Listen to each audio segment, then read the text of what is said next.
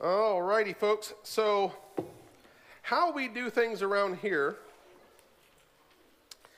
is tomorrow I have to sit down and figure out what I'm going to preach, and I have to submit the information to for the bulletin tomorrow.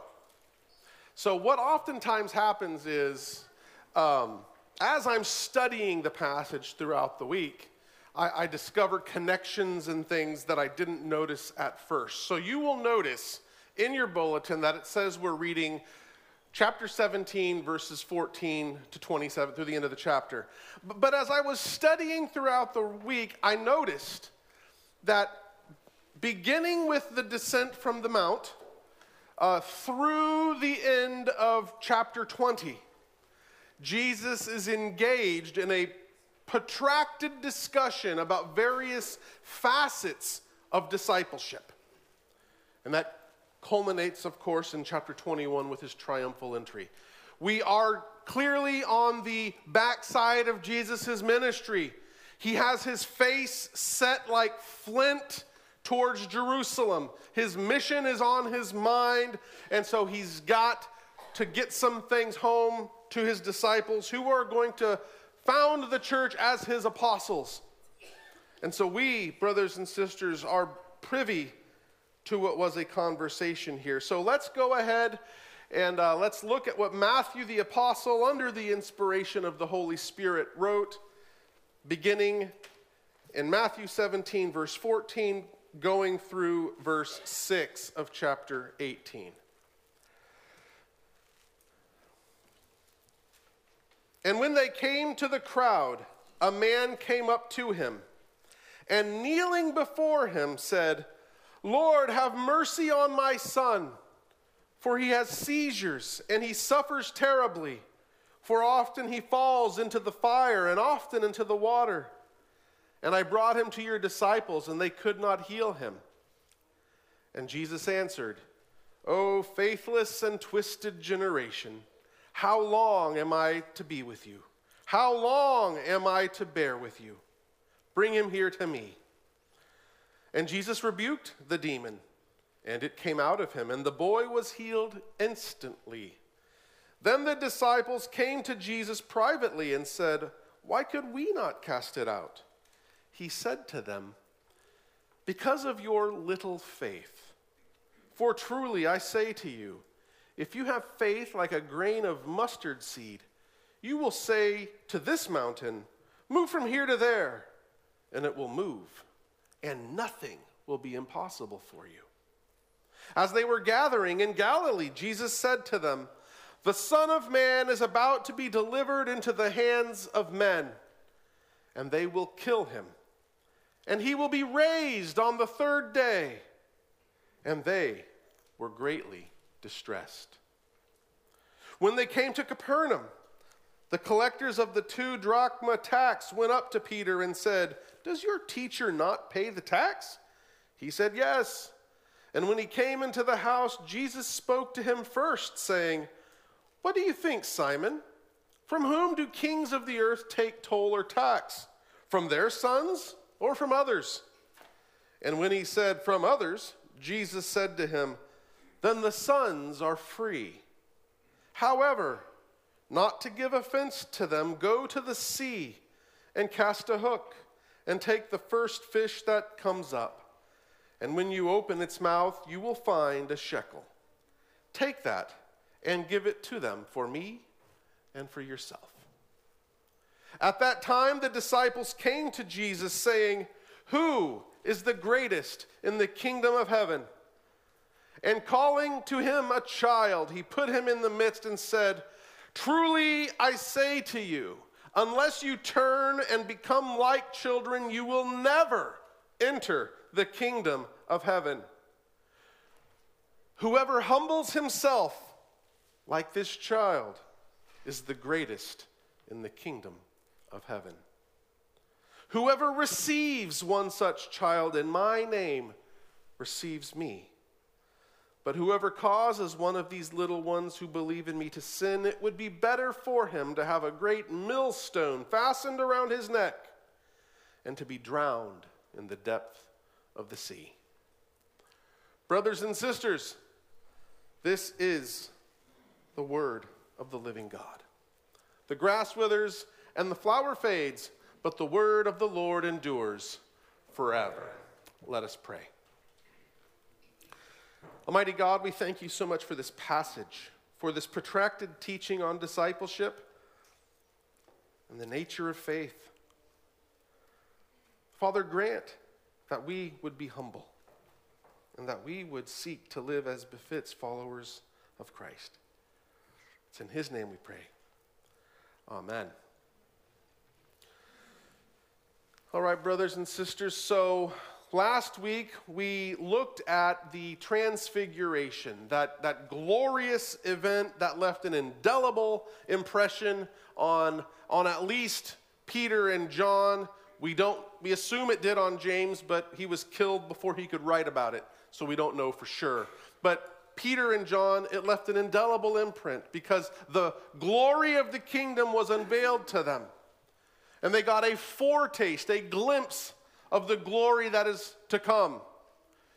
And in this life, Jesus has been teaching about discipleship and how the call to be a disciple is a call to take up one's cross, to come and to die to oneself. But what does that look like in practice? The call to discipleship is fundamentally a call to a life of faith. But what does that look like? So Jesus, in this section of the Gospel of Matthew, provides us a glimpse of what does it look like to take up one's cross, to deny oneself, to live for the interests and purposes of the King. This he does from here through the end of chapter 20. And this little section here on children at the beginning of chapter 18 serves as the hinge between this section on faith and then the section throughout the rest of chapter 18 on sin and forgiveness and reconciliation. It's a hinge passage right there. So what we see in this passage is 3 little vignettes with a capstone of the verses of chapter 18, verses 1 to 4, letting us see the contrast. In contrast to what you see in these vignettes, this is what faith looks like. So these 3 little vignettes that we have are the healing of a demon-possessed boy in verses 14 to 20. This little, it's almost like a little speed bump, a little blip. But the third foretelling of the death and resurrection of Jesus in verses 22 and 23. And then there's this interesting interchange about the paying of the temple tax in verses 24 to 27. What do these 3 vignettes have to tell us about the nature of faith? The first vignette, the healing of a boy possessed, teaches us that faith is absolute trust in the object. Faith is absolute trust in the object. This is an interesting passage. In 4 previous places, our Lord has expressed shock at the lack of faith in his disciples. They had been empowered to cast out demons in Matthew 10:8, and they had done so. In fact, in Luke's account of when they come back from that trip, they're rejoicing, "Lord, even the demons are subject to us in your name." And what does Jesus say to them in that moment? Well, for a moment, he shares their enthusiasm. "Yeah, I saw Satan fall like lightning. But don't rejoice that they're subject to you. Rejoice that your names are written in heaven." So he shares their enthusiasm for a moment, but then redirects them. But here, despite having previously cast out demons, they're not able to do so. What's going on? Well, first of all, as an aside, I love taking the opportunity, every time I get the opportunity, to point out and deflate a common myth, the myth of the high-functioning demoniac. Okay, whether it's thanks to Hollywood or whatever, anytime we see like some sinisterly evil person, we think, oh, they're possessed for sure. Okay? No, they're not. They're just evil. In the Bible, with absolute consistency, demons want to destroy their host. They deface, they degrade, and they destroy. And so in Mark, when Mark tells this story, he's very clear. In Matthew, because of what Matthew is trying to emphasize, you might come away with thinking that his seizures just happen, and as a consequence, he's falling in the fire and in the water. But Mark focuses on the actions of the demon, and you see that the demon is throwing him into the fire, throwing him into the water. In every case in the Bible, when there's a person possessed, the demon seeks to destroy it. It strips the person of his humanity, degrades him and incapacitates him, and seeks to kill him. So when the demons get cast into the herd of pigs and they run and immediately kill the pigs, that's what they do. They bring only death and destruction. Okay? So once again, dispel the myth of the high-functioning criminal mastermind demoniac. It's not real. A person who's possessed is in a pitiable state of degradation. But this man comes. And here we catch a glimpse of Jesus' very human frustration with persistent unbelief. Oh, twisted and unbelieving generation. How long am I going to be with you? How long am I to bear with you? Understand, the disciples, they have seen everything. And yet, they still are hard of heart. And Jesus, he is no stranger to your exasperation when people just won't get it. But in his mercy, he heals the child. And the demon is out immediately. But why couldn't they? And Jesus says, it's because of your little faith.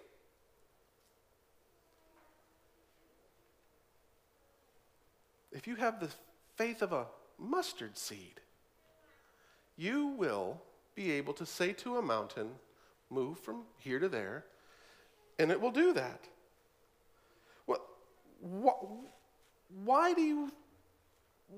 does Jesus mean? Well, sometimes you have a mistranslation if you have faith as small as a mustard seed. That's not what the text says. If you have the faith of a mustard seed. And we've talked in the past how a mustard seed is a super, super small seed. But it becomes this massive tree-like bush. When Jesus speaks of having the faith of a mustard seed, he's speaking as if the seed is a personified being, that it's aware of its present state as utterly helpless, utterly insignificant, utterly unimpressive, but is absolutely undeterred by the world as it looks from that vantage point and moment. Instead, what does the mustard seed see?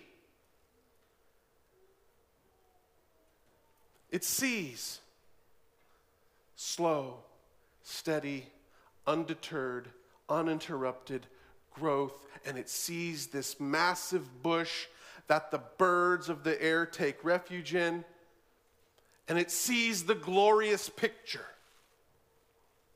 So when Jesus alludes to the faith of a mustard seed, he's referring to what the New Testament and other places will do when it calls us to elevate our eyes and to set our minds on the things of heaven. You see, looking at circumstances, looking at the world around you and taking it as if it is the end state, causes you to feel weak. It invites you to feel hopeless and helpless. These disciples have struggled with faith throughout their journey. And in the next vignette, we get a crystal clear glimpse of this earthly mindedness. But I have a high degree of confidence that what transpired is they were feeling cocky. They were feeling like they were hot stuff.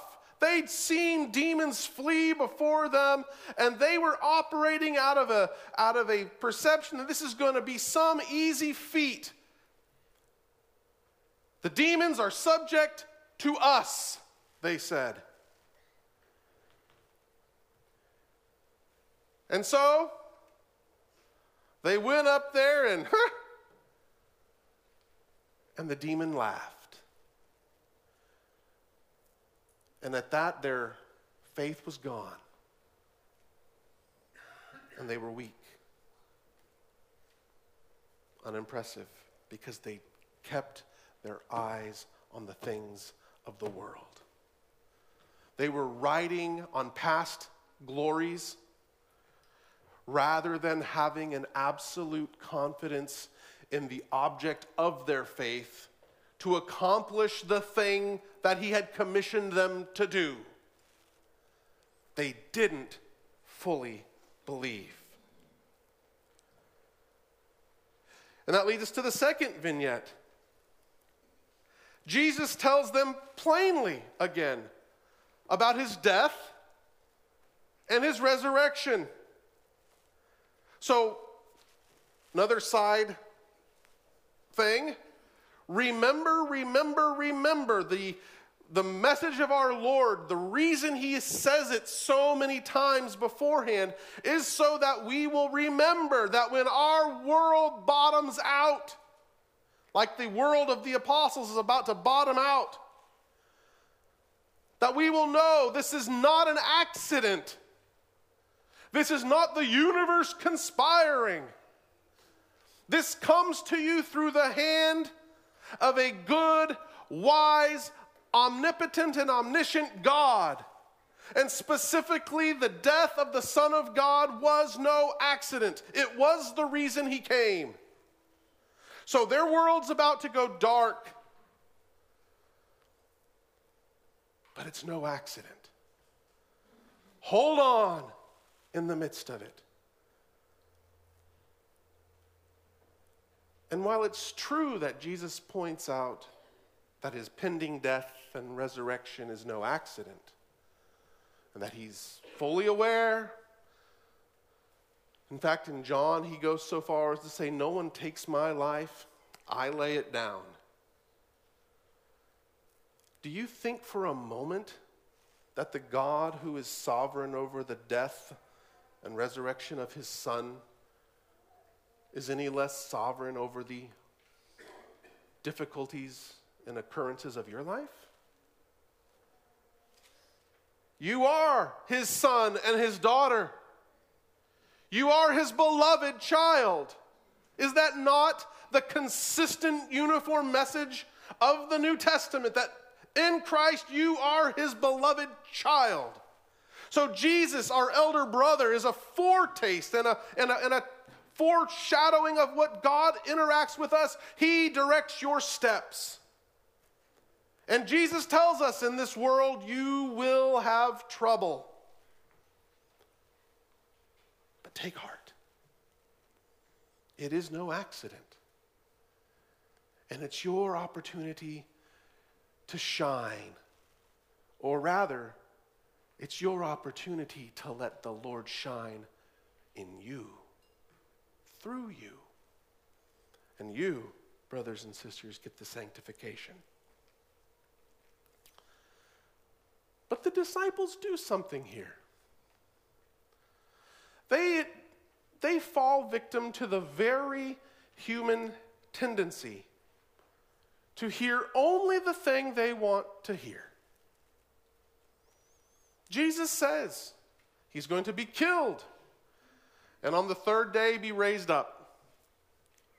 But their reaction, it says in the ESV, they were greatly distressed, and depending on your version, it says they were filled with grief, sorrow. In other words, Jesus said, I'm going to die and on the third day be raised up. But guess what's the part that they listened to? I'm going to die. And is that not what we all do? We get frustrated and angry when the people on the other side do it to our politicians. They take the sound bite, they rip it out of context, and it makes your guy sound, and you get so angry that they do that. But then we do it too. And here the disciples have done it to Jesus. They listened to what they wanted to hear. And why would they listen and react to news of death, but not news of being raised up on the third day? Because which one happens? People die. People get killed. Rome had absolutely zero qualms with killing somebody. But people don't just come back alive. They could see the storm clouds gathering. They could see that there was opposition. They could hear what Jesus was saying. They knew there was trouble brewing. But people coming back alive, that's the spiritual part that made no sense. And so that's the part that they likely took to be hyperbole, one of Jesus's, crazy metaphors or something. But dying, that they're very familiar with. And so they focused on that. But that's symptomatic of their mind that's focused on the things of this world. And it's symptomatic of a perspective that is seeing the factors and circumstances and predicaments of this life as being more real, more substantive than the things of the unseen world. Thus, they didn't have the faith to cast out a demon because they were looking at circumstances. They were looking at the horizontal plane. But then there's this third vignette. Jesus and Peter, they're together in a house. They've made a circuit of their trip. It says that they make it back to Capernaum. Capernaum is kind of where they started several chapters ago. So they've gone around, they've gone all over the place. They've gone up into Gentile lands. They've come down the east side of the Dead Sea, of the Sea of Galilee into Gentile lands. They've crossed back over, and now they've kind of come full circle. They're back in Capernaum, where Peter's from, where Jesus had made his home base. And Jesus knows the discussion that Peter had with the tax collectors. Now, this is an interesting tax. The people here are not collecting on behalf of Rome. They're here to collect the so-called temple tax, instituted in Exodus chapter 30. verse 13 to 16, this tax was designed to fund and maintain the work of, at first, the tabernacle. And then when the tabernacle became the temple, the tax was continued for the purpose of maintaining and doing the upkeep on the temple. And so they were collecting for it. Now here's the interesting thing. One, Rome didn't care. No one was going to go to jail for not paying this tax. Okay? So Rome didn't care. But this tax, even though if you look in Exodus, there's no exceptions made for anybody, and it's just every male 20 years of age and older has to pay it.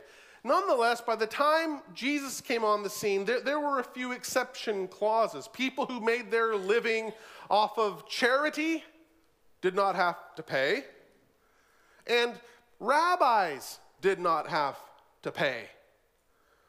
So by two accounts, Jesus didn't have to pay.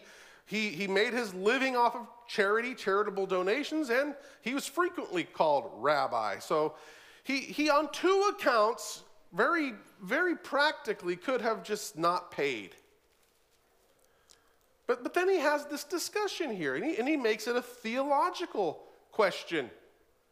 And he asks the question, do kings tax their sons or others? And obviously, kings don't tax their own sons. To us Americans, where there's supposedly equality under the law, we don't get that. But if you go to a civilization where there's a royal family ruling, the royal family has perks. And this is for the temple. All right. And do kings tax their sons? No. So Jesus is making a theological point about being the son of the king. He's God's son. Therefore, he is exempt from taxation, so to speak. But he does an interesting thing here. He says, so that they might not be offended, go catch a fish and you'll find the needed tax. Now, here's why that's interesting. Because we 21st century Americans who, don't be offensive, got it. Jesus had no qualms being offensive. Look at what he's done so far. I mean, the Pharisees, for example, allowed for medically necessary treatment if there was an emergency on the Sabbath. And the reason they got so mad about Jesus healing a blind person is, well, quite frankly, this may sound hard, but from the hardened perspective of a Pharisee, so what?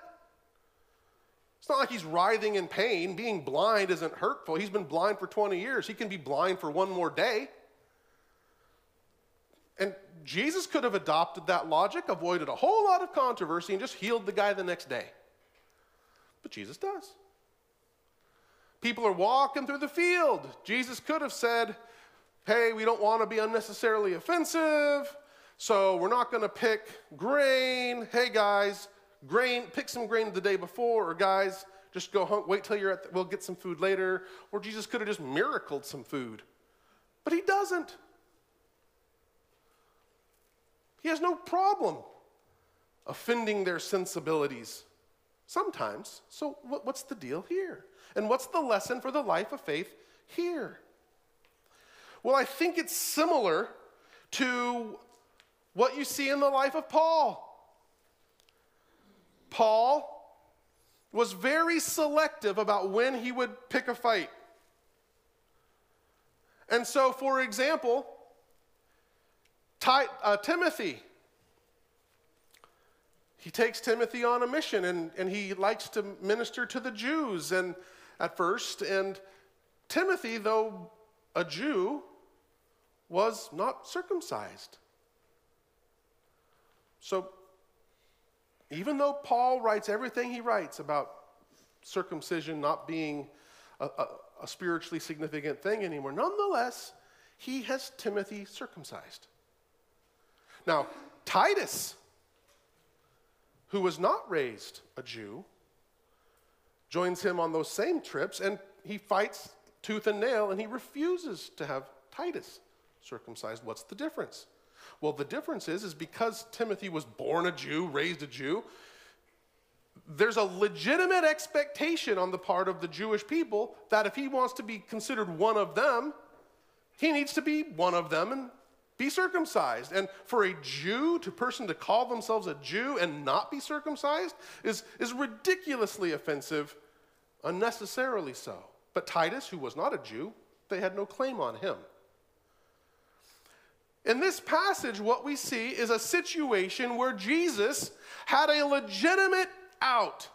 He could have asserted his rights. But at the same time, the tax is born not of misuse or abuse or twisting of God's word, but it's born of an application of a faithful interpretation of it. So Jesus could have said, forget you people, I'm not paying this tax. I don't like what you guys do with it. Instead, not to cause unnecessary offense, he pays it. All right. Then the little child comes and is presented in response to the question, who's the greatest? And Jesus puts a little child right there. And we are prone and we are conditioned to think of children as cute and just funny and just precious. And we've talked at great lengths how that was not the perspective of the people in the first century. Even though they understood covenantal concepts and children were included in the life of the community, children were basically a bother. They were messy. They were in the way. And just get out of the way until you turn 12 and you can be taught a trade. And that's just it. When people say that we're called to childlike faith as if just trusting, no, that's not. Everywhere the Bible condemns an infantile faith that just believes whatever. Children and their propensity to believe whatever you say, that's not condoned in Scripture. That's looked down upon as immaturity that we must flee from. What is looked upon with great honor is the fact that a child will come to you without any of the pretense that you see. Though you are a person of finite size and stature, you're relatively frail and weak. To that child, you are Superman.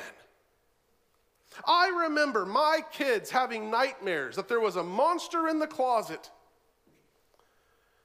And I would say to those kids when they were really young, nope, there is no monster in your closet. I do not allow it. And if a monster comes into your closet, I am going to rip it in half and throw half of it in the Ohio River and the other half in the dumpster. And because at that young age, I would bench press my kids regularly, and to them, and if I said that if a monster came in the house and that I was going to tear it into two pieces and throw it in the river, and they believed it. And there was no fear. The fear of monsters went away. Because they had absolute trust in me. And so this child is presented as the model of what we must look like. And it's the kind of faith Jesus is calling us to, where we're not looking at circumstances. We're not looking at outward appearances. We're not basing our walk on past glories. We're just simply coming with our mess, with our dependency, with no pretension, just coming and trusting and believing.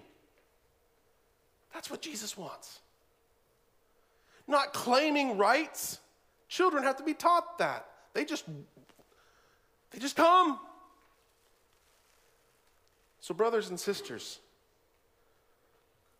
rather than claiming royal prerogatives as the son of or daughter of God, wondering why you had to pay for that oil change or whatever,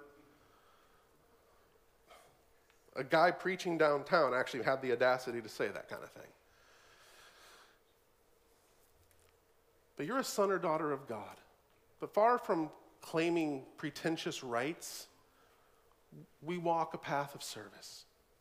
Rather than thinking that we come to God with attainments and accomplishments to our name that we can bank on, we just come. Just come and trust and follow, and he will lead you the right way. Let's pray. Almighty God, we thank you for this passage. We thank you for these lessons in the life of faith. Grant that we would be faithful to come as children, that we would forget whatever accomplishments or attainments we think are so impressive, and we would rather just come with nothing in our hands. Grant that we would, like children, believe. Grant that, like children, we would rely wholly on you and see you as being solely and completely satisfying, and that we would raise our eyes beyond our perspectives and the view we have looking at things from this vantage point. Grant us that we would see from eternity. It's in Christ's name we pray. Amen.